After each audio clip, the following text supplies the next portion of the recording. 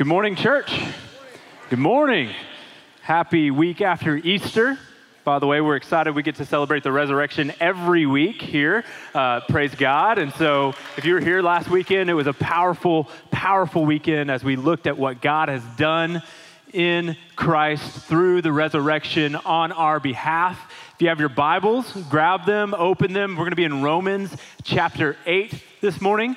As you turn there, would you all give a hand to our student team that led us in worship this morning?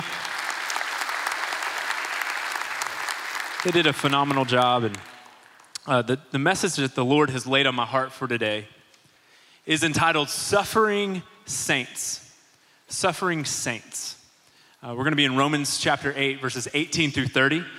As I've been preparing for this Sunday, obviously Pastor Bobby is not here this week. I saw and heard an audible sigh as that was announced during the welcome. It's okay, I promise, I'll get you out early. It's gonna be good, I'll try to be funny. This is suffering this morning, right? The reason why I chose to write a sermon and to focus in on suffering, there's a lot of reasons. One of the main reasons is because we all suffer. No matter who you are, no matter how much money you make, no matter where you live, no matter your resources, we all experience suffering. When I was going to write this sermon, I was going to finish out my outline. Us and millennials, we love coffee shops, and so we don't even need offices. If you have any millennials that work for you, don't build an office. Just tell them to go to a coffee shop. They'll get more work done there anyway. And so I decided this week, I'm going to go to a coffee shop. I'm going to finish my outline, make sure it's good, spend some time on it. And I get in the car, and I drive to one of my favorite coffee shops, and as I'm on my way, there's a bridge out. And they're working on the bridge, and you can't go over it. I was 3 minutes away from the shop, and I thought, oh my goodness, okay. Well, there's a detour sign, so I was like, I'll take the detour. So I turned left, I followed the detour. Have you ever been on a detour that only has one sign? That's the detour that I was on. And so I turned left, I followed the detour sign, and I'm like, where's the next one? Where's the next one? There is no next one. And lo and behold, I get lost. And so I bring up my phone. I was like, well, I'll type it in. Now I'm 15 minutes away from this coffee shop. Okay, well, I was 3 minutes away. Now I'm 15 minutes away. I keep driving, and I hit another set of construction that's down to one lane. And so now I'm waiting in a one-lane way, and they're letting this side go. And anytime you're in that situation, they always let that side go way more than your side, and you're just sitting there frustrated. What in the world? Why in the world can I not drive? And I'm just trying to get to a coffee shop, trying to do the Lord's work. Please let me through. And finally, I get around, and I get to the coffee shop. And I park, and I walk up to the front door, and they have changed their logo. They've apparently rebranded, and now there's a skull on the front of this coffee shop and spider webs everywhere. And it now says, not just coffee, it says coffee and beer. And I thought, oh my goodness, I can see it now, the Southern Baptist pastor writing a sermon surrounded by images of death and beer, right? And so I was like, what do I do, Lord? I go in for a second, it got uncomfortable, I left.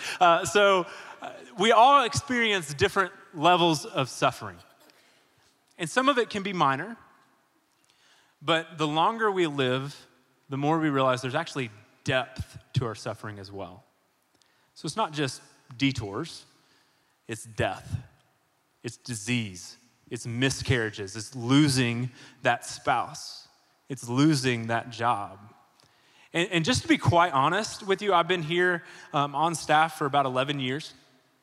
And this has been a season in my life, and a season I feel like in the life of our church, where suffering has been very prominent. There has been way too many funerals in this room of students, those in their 20s. I have senior guys in my group. 3 of them have lost their fathers in the last 2 years.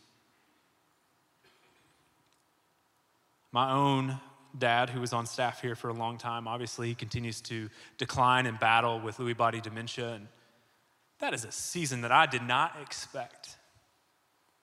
And I'm sure if you're in this room, if you're not in a season of suffering, one's coming. So what do we cling to in seasons of suffering? What can we hang on to? And so if you're in Romans chapter 8, We're going to read verses 18 through 30. Before we do, I want to give you a little bit of background. So this is Paul writing to the church of Rome. And he's writing probably during his third missionary journey. He's probably in Corinth writing this letter.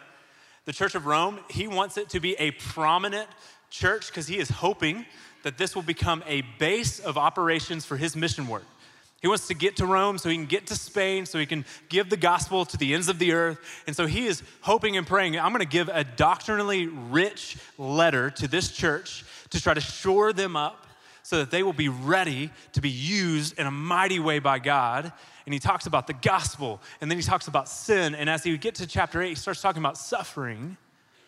And he probably, maybe he wasn't aware of this, but soon the Lord certainly was. Nero and his persecution of this church is fast approaching. 8 to 10 years, they're going to be under that persecution. And so he is writing about suffering, and he gives us something to cling on to. And so if you have your Bibles, if you would stand with me in the honor of God's word, we're going to read verses 18 through 30. And here's what Paul writes. For I consider that the sufferings of this present time are not worth comparing with the glory that is to be revealed to us. For the creation waits with eager longing for the revelation of the sons of God. For the creation was subjected to futility, not willingly, but because of him who subjected it, in hope that the creation itself will be set free from its bondage to corruption and obtain the freedom of the glory of the children of God. For we know that the whole creation has been groaning together in the pains of childbirth until now. And not only the creation, but we ourselves, who are the first fruits of the Spirit, we groan inwardly as we wait eagerly for the adoption as sons, the redemption of our bodies. For in this hope we were saved. Now, hope that is seen is not hope, for who hopes for what he sees? But if we hope for what we do not see. We wait for it with patience. Likewise, the Spirit helps us in our weakness. For we do not know what to pray as we ought, but the Spirit himself, he intercedes for us with groanings too deep for words. And he who searches hearts knows what is in the mind of the Spirit, because the Spirit intercedes for the saints according to the will of God. And we know that for those who love God, all things work together for good, for those who are called according to his purpose. For those whom he foreknew, he also predestined to be conformed into the image of his Son, in order that he might be the firstborn among many brothers. And those whom he predestined, he also called. And those whom he called, he also justified. And those whom he justified, he also glorified. Let's pray. Heavenly Father, we thank you for your word. We thank you that the Bible is rich. And it is not all rainbows and sunshine.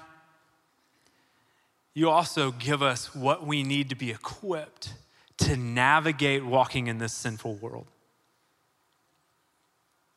And so right now, I pray that your Spirit would be in the room. This text tells us that he is with us when we suffer. I pray that he would illuminate this word to us. I pray that you would use my words just to speak your truth. Would you give us the grace to respond rightly as we think about, we don't want to be Christians who are just in it when it's good, fair weather believers. We want to be Christians who are with you, walking with you, grounded in you, no matter what the world throws at us. So I pray that this sermon, for as brief as it is, would help shore us up in that. So God, we need you. We thank you for Christ, that he is the only way that we have any hope in our suffering. We pray this in his name. Amen. Amen. You may be seated. So we have a lot to cover, and we do not have a lot of time. And so if this feels like drinking out of a fire hydrant, it's okay. Just write down what you can. We'll see some pins flying around. So before we talk about what to cling to in suffering, I want to just real briefly talk about why do we even suffer? Why does suffering exist for us as believers? If God is good, God is in control, then why do we even suffer? And I think there's 4 reasons why we suffer. The first reason that we suffer is personal sin. Personal sin. We love theme parks as a family. So we have 3 little boys, Barrett, Bennett, and Bryson. They are 6, 4, and 2, which means we don't sleep, but we have a lot of fun. And we love to take them to Dollywood. We love to ride rides. And this past fall break, we actually took them to Universal Studios in Orlando. It was, I don't know what we were thinking. We're crazy. But we get there, and of course it's packed, and it's hot, and we have 3 kids. And we're like, what? We paid money to be here? What are we doing? And we're walking around. And anybody who's ever had more than 2 kids, there's a shift where you now can no longer look at all 3 of them at the same time. I'm sure if you have 4 or 5 in the room, it just gets worse. And so we are in one of the busiest parts of Universal Studios. Concrete floor, it just rained. We're like, we need a break. It's hot. And so the boys start jumping in the puddles, and we're like, oh, this is great. We'll just kind of relax here. And all of a sudden, I look over and I see 2 employees with just this look of disgust on their face. And I'm like, what are they doing? Why are they so angry at us? And then I notice what they're looking at, and it's Bryson, who was actually 1 at the time, who is no longer splashing in the puddle. He has gotten down on his hands and knees, and he is now drinking from the muddy puddle, slurping it up. They're shocked. We're shocked. They're like, who gave these people kids? This is not okay. So we grab him, and I'm like, oh, you're going to be sick. Welcome to sickness. And some of us, with our decisions, we're kind of like that, where we're drinking from these dirty, muddy sources that we think are going to satisfy us, and then we get sick and we blame God. And personal sin is a key reason why we suffer. And if that's you this morning, then I would encourage you, repent. Lay that down before Christ, find grace there, and walk in holiness and obedience. But personal sin is a reason that we suffer, but that's not the only reason that we suffer. We also suffer because of the sins of others, choices that they make that affect us. We can suffer because of the sin of living in just a cursed world. Hurricanes, tornadoes, death, disease, those are things that are just the example of what it looks like to live in a world that's been fallen with sin. And then lastly, I think we can suffer because of spiritual warfare. You think about Job, you think about Peter. Sometimes there's a spiritual warfare going on. But Justin West preached to our students this past Wednesday, and he actually said this statement. He said, suffering exists because sin exists. And I think that's pretty good. That is why we suffer. But what do we cling to in the midst of that suffering? What does God, this is your first blank, so if you're a blank person, you're pretty mad because those were not on the blank, so here's your blank. What does God promise us when we suffer? What does God promise us when we suffer? The very first thing that he promised us is an eternal perspective. An eternal perspective. Verse 18 says, for I consider that the sufferings of this present time are not worth comparing to the glory that is to be revealed. They're not worth comparing. Paul in 2 Corinthians 4:17, he actually says, for this light momentary affliction is preparing us for an eternal weight of glory beyond all comparison. Our sufferings are not worth comparing to the eternity that is to come. And you might read that and be like, well, Paul, he just must not have suffered a lot. Well, if you know anything about Paul, you know that Paul was beaten, he was shipwrecked, he was imprisoned for his faith. He suffered immensely. He was whipped multiple times, 39 lashes, right? 3 different times. He suffered immensely throughout his life. And yet, one of the frustrating things that Paul's opponents found is that they couldn't break him. Just no matter what they did, they were like, all right, listen, you keep preaching like that, we're going to throw you in prison. You know what Paul said? Praise God. I'm going to share the gospel with all your guards, and we're going to reach the house of Caesar with Christ. They said, well, then we're going to kill you. And you know what Paul said? Well, to die is gain. I would much rather be in the house of my Lord than here anyway. That is amazing. Take my life. Well, then we're going to let you live. Well, to live is Christ. I'm going to keep doing my ministry and do whatever it takes. And no matter what they did to Paul, they could not touch Paul because he was grounded in eternity. He didn't live for this world. And I get it. It is easy to get caught up in your job, in your finances, and success, and your kids. It's easy to look at this 80 years and just think, this is it. This is what I got. What car am I going to drive next? Where am I going to go next? We had a baseball game for Barrett yesterday. It's his first baseball game, and he's in like T-ball training league, meaning they don't even keep score, right? But he gets one hit, and my heart is immediately like, he's going to the MLB. I'm putting him in a league. We are doing travel ball. We're going. Those other kids can't hit like that. That is amazing. He is naturally gifted, right? And I start to put my hope in that and just my kids. Man, maybe he's going to do something that I could never do because I was terrible at baseball, right? And there is a tendency in us to ground ourselves in things that ought not to be grounded in, things that are passing away. Or even if we have a life that is successful, even if we have a life where we make a lot of money and our kids get all the scholarships and they become famous, and eventually that deathbed moment is coming for each and every single one of us, and the only thing that's going to last is Christ. An eternal perspective. In the midst of our suffering, we must be grounded in eternity. This passage even says, even the dirt is longing for redemption. Even the ground itself draws us back to Genesis 3, where we have the curse pronounced on the ground because of Adam and Eve's sin. And even creation is longing for redemption. It's groaning for redemption. It mentions that these groans are actually the childbirth pains. And so I've never given birth because I'm a man, but I know I've been in the room 3 times as my wife has given birth. It is terrifying and stressful. I'm sorry, and I didn't even do anything. I just held the snacks, right? But something they would always tell Amber, we did the birth classes and we went for weeks with the first kid. The second kid, didn't even think about that, and we didn't really utilize a lot of the classes with any of them. But they would always say, hey, when you feel a contraction, you need to know that even though it's painful, it's actually good. Because that means that your body is working to do what it's called to do, right? That means there's an end time on this event. Contractions are actually causing something. And the imagery here that Paul uses is of the earth, the creation, groaning with childbirth pains, which eventually will break forth to joy.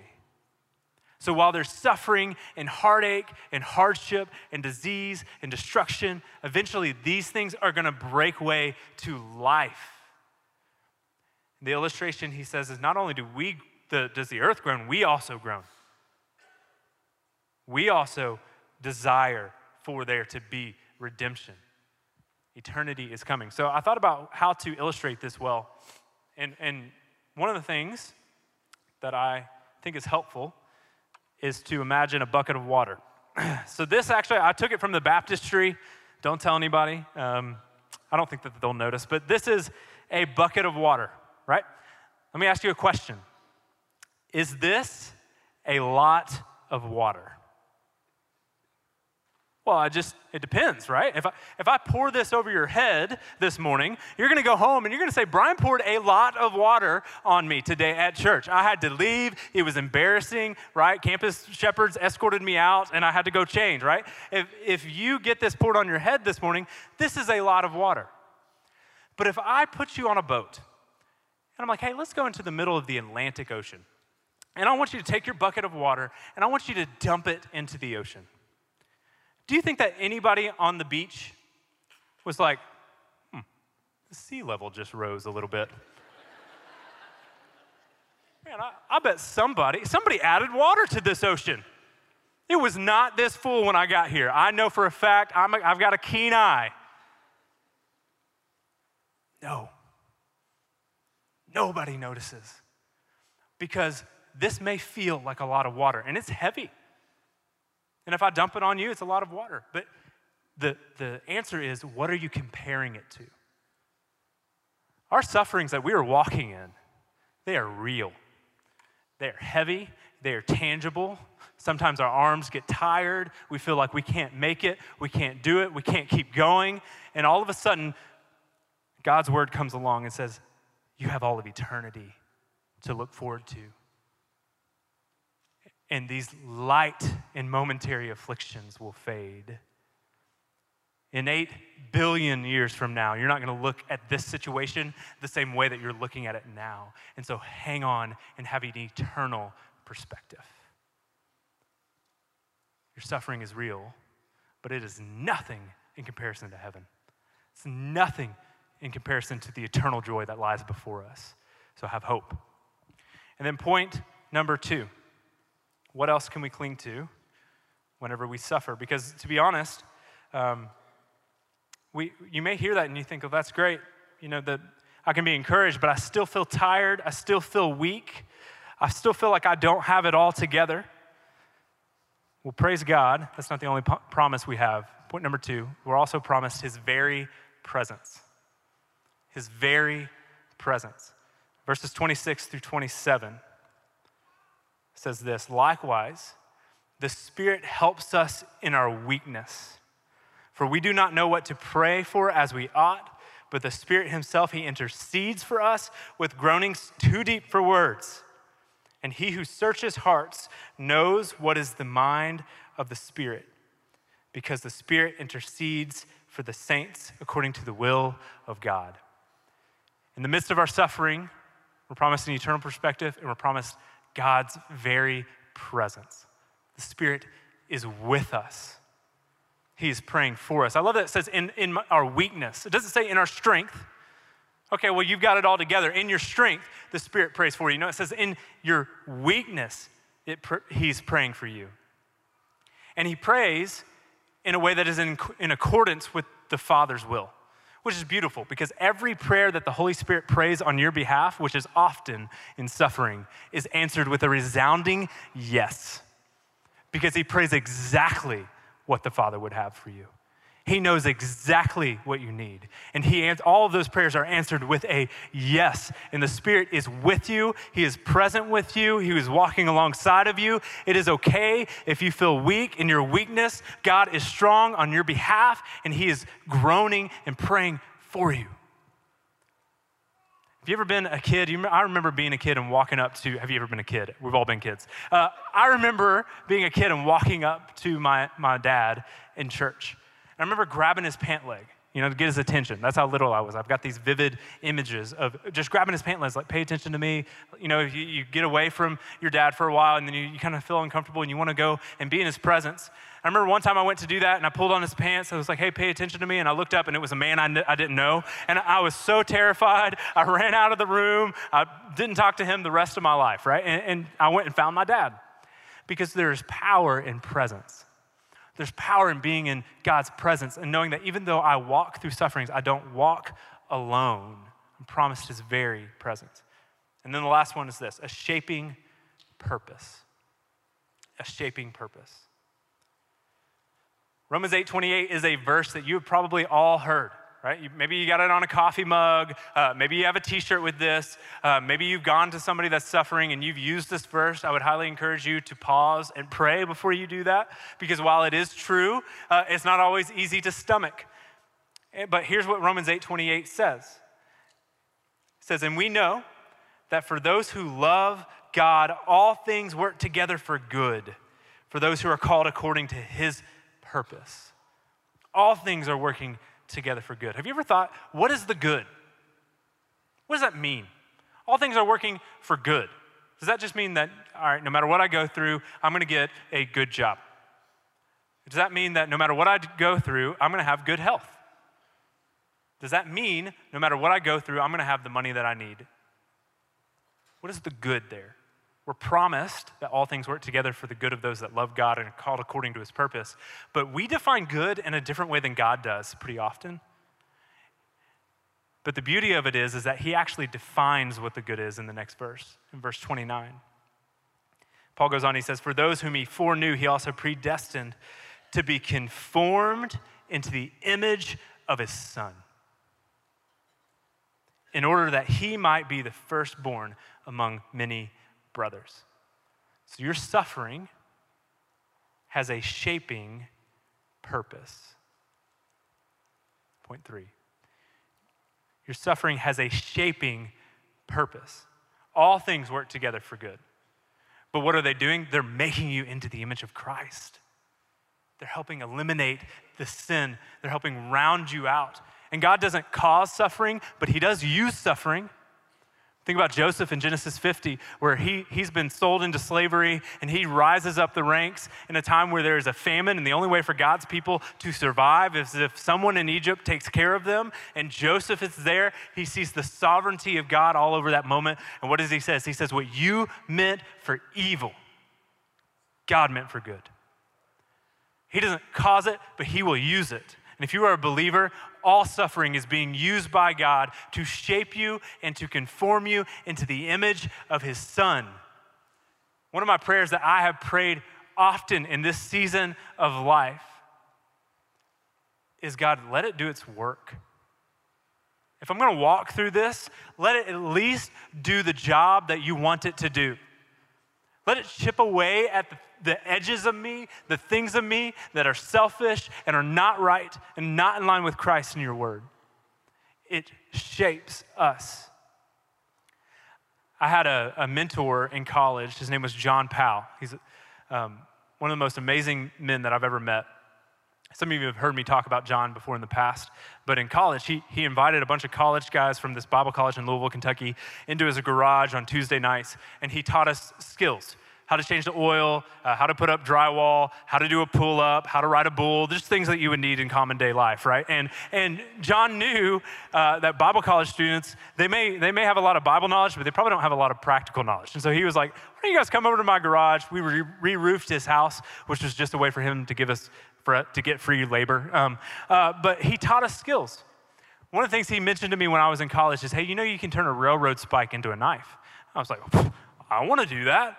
That's amazing. How do you do that? He's like, well, you need heat, you need pressure. And so he started talking to me about that. Well, almost 2 years ago, John was a pastor in Texas, and he is on his way up to get a truck to redo with his boys, 4 kids, 38 years old.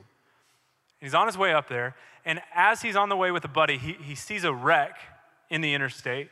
Car is catching fire, and so he pulls over, and this is typical John. He's not going to sit and wait for somebody else to do something. He gets out, he runs to the car, and he begins to pull, him and his buddy, these people from this burning car.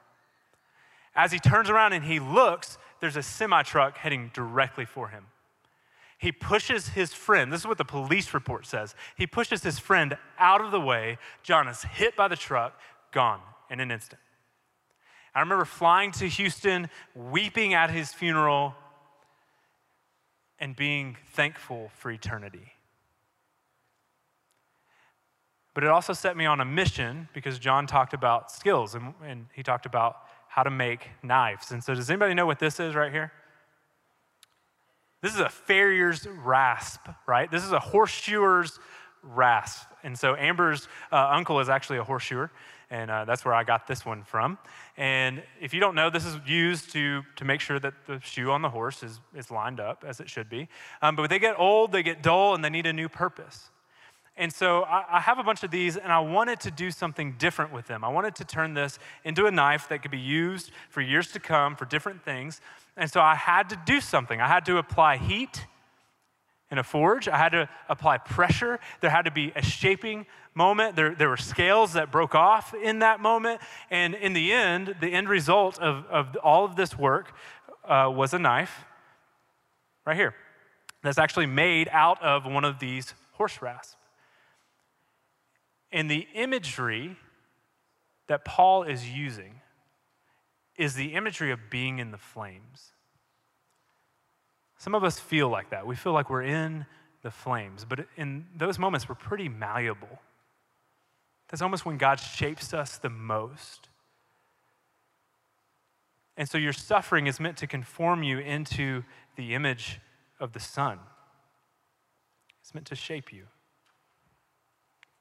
So what do we cling to? We cling to an eternal perspective. We cling to God's very presence with us. We cling to a shaping purpose. Our suffering, it also speaks. You ever listen to somebody that's in the midst of suffering a little bit more diligently? It speaks. Colossians 1:24 says, "Now I rejoice in my sufferings for your sake, And in my flesh, I am filling up what is lacking in Christ's afflictions for the sake of his body, that is the church. Paul says, I rejoice in my sufferings. I'm filling up what is lacking. That sounds like heresy, by the way. What could be lacking in Christ's afflictions? Well, nothing is lacking in Christ's afflictions in terms of its value, in terms of its ability to save and to redeem. But the only thing that Paul is mentioning there is that when I suffer, the gospel goes forth. The message of Christ goes forth. My suffering speaks. There's so many other things that we could talk about that God is doing in the midst of our sufferings, but we need to know that he alone has the answer for us. We can numb ourselves with toys and trinkets and achievements all we want, but Christ alone is our solid rock. So I'm going to ask our band to come on up, and we're going to have a time of invitation. And there's really two things that we need to be aware of this morning. The first thing that we need to be aware of is that this message is to suffering saints. It's not to suffering people. It is to suffering saints. It's to believers. Romans 8:1 says, there is now no condemnation for those who are in Christ Jesus. Paul is writing to believers. If you do not have a relationship with Christ, this is not for you. Your suffering is simply meant to remind you that this world cannot satisfy you and to call you to repent and believe in Jesus Christ and his death and resurrection and be saved and have an eternal hope. But until you do that, this isn't for you. And my prayer, if you find yourself in that boat this morning, is that you would know that that grace is available. Paul called himself the chief of all sinners, persecuting the church, murdering those who are proclaiming Christ, and then God got a hold of his heart.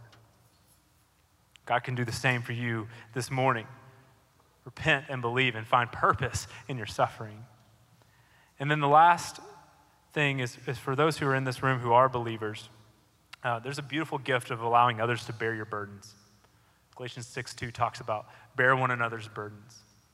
And it's been in this church that when my mom took her life when I was a sophomore, members of this church prayed for me. When my wife and I had 2 miscarriages early on in our marriage, it was members of this church that prayed for us.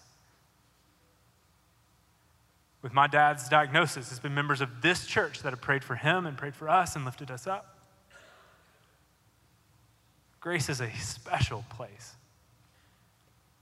And there's a beauty in the midst of our suffering, and I know it's heavy, to just allow someone to come and to pray for you. And so as we sing, I pray that you would either come and pray for someone else who you know is walking through this, or you would come to have prayer. Whatever it is, let's respond. Thank you so much for watching us today.